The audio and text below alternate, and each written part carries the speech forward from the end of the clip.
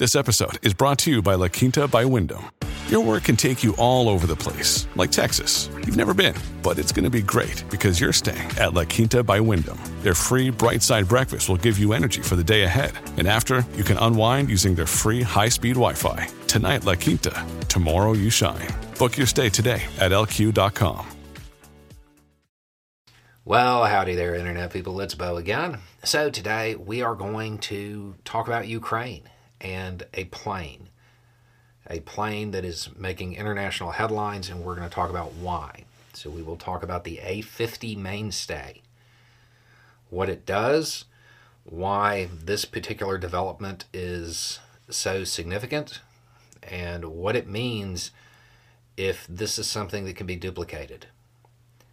Okay, so if you missed the reporting, have no idea what I'm talking about,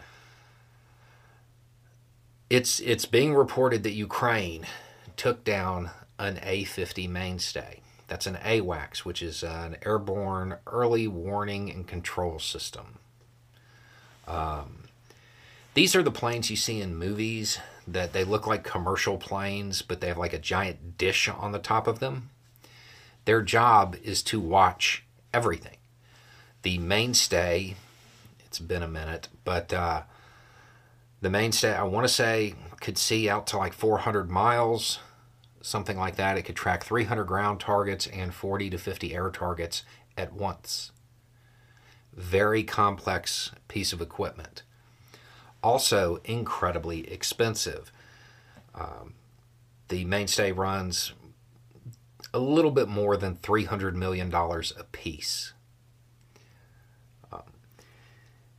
The last estimate that was available, which came out just before the war, just before the Russian invasion of Ukraine, said that Russia had 10 of them that were still airworthy. These things are Soviet era. They've had some upgrades, but they're older. And they had 10 of them that could still fly. Now, there was some reporting that one was already damaged, and then now you have this one that was reportedly shot down.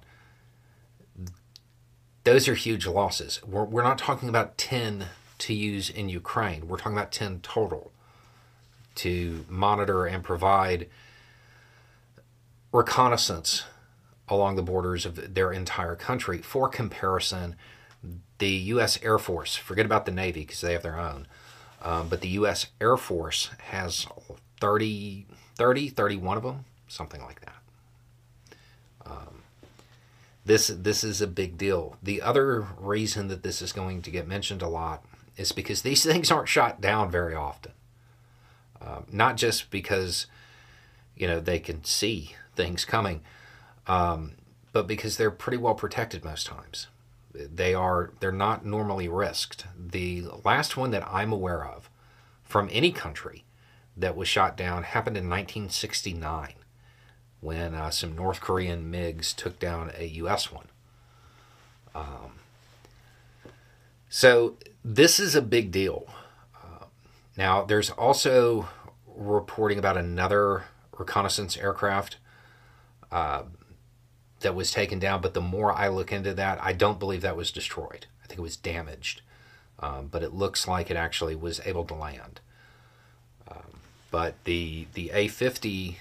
there's the reporting from Ukraine, and then you have reporting coming out of the Russian Telegram channels and stuff like that that suggest it was destroyed. Russia can't lose these because they can't replace them. These are high-tech pieces of equipment. Even the old Soviet ones are going to be hard to replace. So if Ukraine can duplicate this, and Russia loses that eye in the sky, when Ukraine starts operating its own air power, whenever that might be, it's going to remove a significant edge that Russia might have had. So this is big news. This isn't like a single fighter being shot down or something like this. This is one of those things that really shouldn't have happened. So now we have to wait and see whether or not Ukraine can duplicate it and do it again. Anyway, it's just a thought. Y'all have a good day.